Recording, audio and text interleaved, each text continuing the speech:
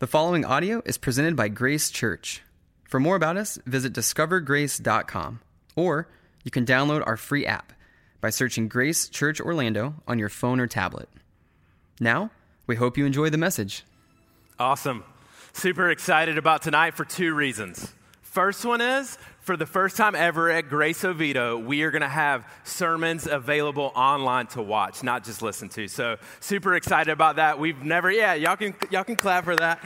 Super excited about that. So they'll be available, I think, on Mondays typically, and you can share those, watch them if you miss it, all that kind of thing. Second thing is, we are kicking off a brand new series, Finding Momentum, Unsticking Your Spiritual Life. Super excited about that. So I want to start out with a story of a buddy of mine. I've told a couple of his stories before.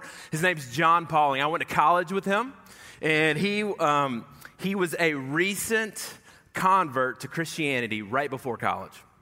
His story is he was a partier, he was a drinker, and so he came to Christ, and at the same time realized, oh man, I need to make so many changes in my life. I'm going to start attending AA. Alcoholics Anonymous. And so he starts going, there's a 12-step program, and as he's going through it, one of the steps is that you would make amends with someone who you hurt while being either drunk or just inebriated, whatever you want to call it. And so this person that came to his mind as he was praying, he's going, okay, God, like, who do you want me to talk to? Who do you want me to make amends with? And so this person automatically came to his mind, and it was a lady in his neighborhood. He was driving and drinking one night, ran over her mailbox, and just went on home, and she had no idea. So obviously her mailbox is fixed at this point. It was months ago, but he's like, all right, God, I need to make amends, and so I'm going to call her up, and I'm going to talk it out with her. So he calls this lady up who lives in his neighborhood, and he says, hey, I just want you to know I was the guy who ran over your mailbox. I'm sorry, right? And she's like, okay, this is awkward, but I appreciate you giving me a call. You know, I've already fixed it. So he goes, is there anything that I can do to make this up to you? Anything at all? And she goes, you know what? Actually, there is. I'm going out of town in a couple of weeks, and I'm going to be gone for an entire week, and I've got 2 prize-winning show dogs, okay? I would love for you to take care of them for me. So all you got to do is just feed them, give them water, watch over them, take them out a couple of times during the week. And like that would be, man, I would be so appreciative. Like that would be so helpful for me. And so he's like, listen, lady, I am on it. I've got you covered. Just consider it done. You give me all the details. We'll work it out later, right? And so they work out through all the details, and John is hanging out with all of his friends a few weeks later, right? And he's sitting in his chair, and he's hanging out, and he's talking, and all of a sudden he sits up, and he goes, oh my gosh, the dogs. Completely forgot. Like, didn't go to drop some food off, didn't go to give them any water, didn't show any care for them, didn't say, hey, let's go for a walk. I mean, none of the above. And so he's like, oh my gosh, like what am I going to do? He's trying to like put himself together to go. And so he walks to her house, okay? He walks to her house and he cringely knocks on the door, and he goes, waiting, ringing the doorbell. A lady comes out and goes, you have some nerve to show up at my doorstep. Like, what are you doing? And he goes, ma'am, I am so sorry. I honestly, truly forgot. And I wasn't drinking. I wasn't doing it. Are your dogs okay? And she goes, yeah, my dogs are okay. There was a leaky faucet that they drank out of the entire week and made it. And he was like, oh my gosh, I mean, what do you say at that point? Can you imagine? Like that's tough, man. Talk about dropping the ball. Can you imagine? It feels like, like I talked about it in spiritual warfare. It's like he's all excited. He comes to Jesus. He's pumped up. He's ready to go. He's trying to make amends. And then he drops the ball. 1 step forward. It's not 2 steps back. It's like a mile back, right? I mean, he messed up and he can't fix it. There's nothing that he can do, right? Doesn't it feel that way in our lives often right now? Like as we're talking about spiritual momentum, it just feels like we have nosedived into. I'll give you an example. So This is during the pandemic. This is during, like a month in, 2 months in. Restaurants started to open back up. I go to Irish Rover, the newish Irish restaurant in Oviedo. We go, me and my wife, we're hanging out, no kids, having a good time. We show up. We see a couple of our friends at the bar, right? And we go up to talk to them. They actually attend this campus, and we're talking to them. We're hanging out. We're having a good time. And they go, man, how are y'all doing? We're like, we're hanging in there. How are y'all doing? And the husband just stops and looks at us, actually to my wife, because I was over here talking to somebody else. I don't know what I was doing. But she's telling me this conversation. He looks at her and goes, man, I feel like I've lost all my momentum spiritually in this season. Like in January, I was reading my Bible. I was gung-ho. I was ready to go. We were in community. Everything was great. And then all of a sudden, I'm not reading my Bible. I'm not praying. I'm not in community. We're not meeting as a church. And he said, just like I've lost my spiritual momentum. I feel like, I don't know what I'm doing.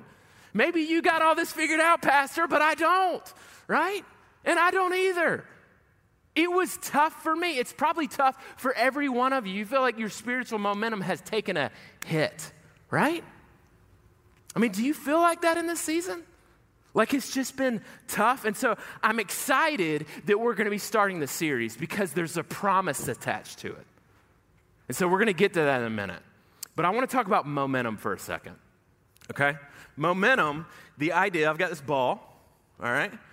Momentum, the idea behind it is that it has motion, right? It's constant motion. And so you can go ahead and come up, Mark. But so there's constant motion. It's energy that just goes forward, right? It's forward momentum, forward energy. And so it's a bit like this, right? So, I've got this ball, and what do? I roll it. Okay?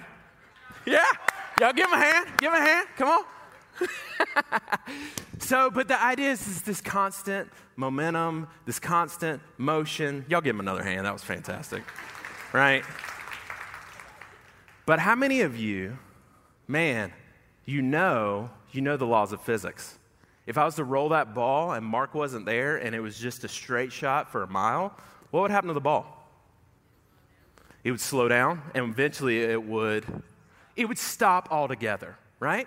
We know it's entropy. It's the idea that there's these outside pressures, this outside energy that's forcing against the ball. It's eventually going to start losing its momentum, and then it's going to stop altogether, right? That's the picture. How many of you felt like 2020 was like this, okay? If you were to just be honest. You felt like, man, it ain't like that. It's like this. It just nosedive, drop. Y'all get it up for Mark one more time. But that's the picture. It feels like, man, in this season right now, it just took a nosedive. Like all momentum, all energy, spiritually speaking. And can I just stay here for a minute? Maybe it's not just spiritually. Maybe it's your marriage. Maybe it's your job. Maybe it's your finances. Maybe it's the school system that you are leading and running. Or maybe it's the sports team that you're coaching and you feel like you're constantly trying to find momentum and you're going, God, where are you in all of this? What's going on in my life? And so spiritually, we're going to be talking about how do we rebuild in this season. That's what this text is all about in 2 Peter chapter 1. That's where we're headed. That's what we're talking about. And so how do we rebuild? It says in verse 5, as you just heard, we need to make every effort to supplement our faith. So he gives these 7 disciplines, these 7 characteristics, these 7 things that we are to add to our faith, and we will grow in spiritual momentum. It's actually a promise. And so here's the thing. We're going to make every effort to do this in this season, in this series. But I'm going to ask some things of you. And if you want to grow spiritually, if you want to have spiritual momentum, you should do these things. The first one, right out the gate, you should commit to attending every week. You should commit to showing up. What that means is God, I'm not just going to say that I want spiritual momentum. I'm not just going to act like I want spiritual momentum. No, I'm going to show up and I say, God, speak to me. God, do something through your word, through worship, through communion, as we join together. God, would you change my life? I'm going to commit that to you. I can't do everything, but I can show up on a Sunday night. I know the Bucks are playing. I get it, God, but I'm going to show up, right? Second one is that you would engage. And so if you can't make it one weekend for whatever reason, you're going to be out of town or something like that, engage online. Actually look up the sermon, watch it, talk to others about it. Say, God, would you speak to me? I'm going to try and apply this. I'm going to pray through it. I'm going to seek your word. And I want you to change my life. The third one, invite others. Community helps.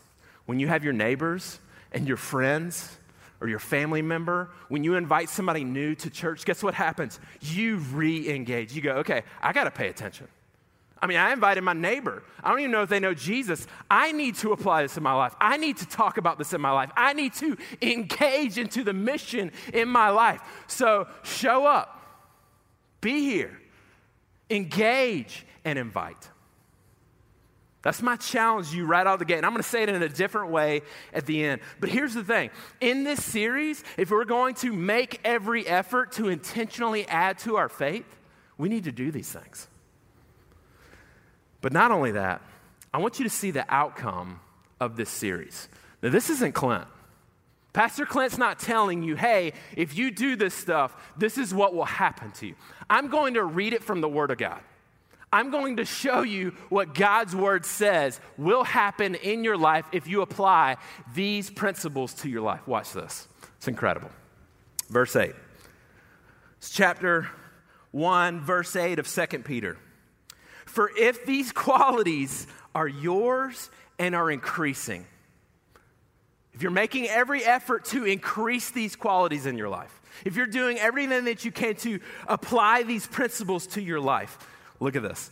They will keep you from being useless or unfruitful in the knowledge of our Lord Jesus Christ. In other words, if you apply this to your life, if you attend and say, God, I'm here, I'm showing up, help me change. Help me grow spiritually. Give me momentum in my life. I'm going to intentionally try and add these things in my life. Then you will have a fruitful life. How many of you feel ineffective right now? How many of you feel like, man, every time I talk to my neighbor, I feel like I don't know what to say? Or I lack power when it comes to my Christian life. Or I lack this witness. Or I lack this spiritual discipline. I lack all these things in my life. He's saying, hey, listen, if you'll pay attention, and if you'll open your eyes and say, God, I'm here and I'm available, I surrender to you, I'm going to get to work in my faith. He says you will be fruitful. But he doesn't just say that. Watch this, verse 10. Therefore, brothers, he says the word again, make every effort to confirm your calling and election. Big words. We're going to cover that later on in the series. Big words, though. Because if you do these things, you will never stumble. I didn't say it. I mean, I just said it, but I'm not the one with the power that's saying it. I'm not the one with the truth who's backing this up. He said you will never stumble. We're going to unpack that more, but the idea, generally speaking, is you're not going to drop the ball ultimately and finally. You're going to grow in your spiritual walk. You're going to be fruitful. You're not going to stumble to where it takes you out. And then he confirms that. Watch this. For in this way, entry into the eternal kingdom of our Lord and Savior, Jesus Christ, will be richly supplied to you. If you make every effort to say, I'm going to apply these things to my life, it's going to be nothing but gold for you. It's going to be nothing but great for you. So even if you're kind of half-hearted in this, say, God, could you change my affections? I'm going to show up. I'm going to engage. I'm going to invite. But would you change me internally? Would you help me? Would you grow me? Would you do a work in me to where I know without a doubt my calling and my election is confirmed that I'm going to see you in heaven forever? Man, that's good news for us, right? Make every effort to make this happen. Okay, so I want to break down the things that he wants to add. This is an overview week, okay? So in verses 5 to 8, he breaks down, I want you to add to your faith these things. Here's a graph for you to look at. It's just a visual. There we go. So it starts out, verse 5, he says, supplement your faith with goodness. So we're going to talk about next week. That's where we're headed. What does goodness look like in our lives? What is that word, moral excellence, this goodness? What does that mean as we add it to our faith? Interesting, right? We say that we're saved by grace through faith, and it's not by works. So what does all this mean? It means that we're supplementing, we're adding to our faith, not to save us, but so that we can be spiritually effective in our homes, so that we can be spiritually effective at our jobs, so that we can be spiritually effective everywhere we go, that we can be in step with the Spirit. That's so encouraging. Even in a pandemic, even when all craziness is happening, we can be effective in Christ. So you add goodness, and to your goodness, you would add knowledge. Now, some of y'all are like super heady people, and you're going, yeah, knowledge. So there's going to be weeks where we're going to be talking about a certain concept, and you're going to go, I am terrible at this. Or I'm really just naturally, God has prone me to think this way. So some weeks you're going to be encouraged, some weeks you're going to be convicted. I'm just giving you a heads up. But either way, we are to add these things. So to knowledge, self-control. And it's almost a building block. And then to self-control, man, when you have a self-controlled life, all of a sudden you're living out godliness. And I just want to make a pitch right here. That week that we talk about godliness, it'll be a great week for you to invite your friends who are far from God. It's going to be a week where it's our First Steps weekend. We are going to have the message of Jesus given freely to everyone who visits. And so it's a great time to invite someone like that. And then to godliness, mutual affection, and then to mutual affection, it's all crowned in love. So when you have faith and you add all these things, you are living a life of love. That's the ultimate goal in Christ. And so that's where we're headed. And so each week we are going to discuss making every effort to add these things, and you will be effective and useful in your walk, confirming your calling. But I want you to see something in this text before we start jumping into verse 5. And I don't want you to miss this. It's kind of what I was talking about during communion. I don't want you to miss this. Look at verse 3. Peter says, His divine power has given us everything. Can y'all just say with me, everything? One more time, come on. A little bit louder. There we go. So His divine power has given us everything. Don't miss that. Don't jump over that. Don't just go, oh, yeah, everything, that's great, Jesus or Peter, super. No. His divine power has given us everything required for life and godliness. Everything required. Through the knowledge of Him who called us by His own glory and goodness. He has given us everything. Let's go.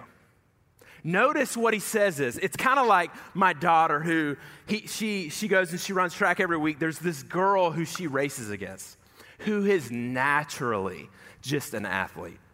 I mean, she's naturally built, she's tall, she's lean, she's got muscles. She is ready to go. She's in 5th grade, and I told Aubrey, I was like, she has the natural and raw talent to be a star when it comes to running. And what does she need to do? She needs to take that natural talent and put it to work. She needs to get going. She needs to add to her natural talent, what? Lifting weights, sprinting, all of those things, to where if she just does that, she will be a superstar in racing, so to speak.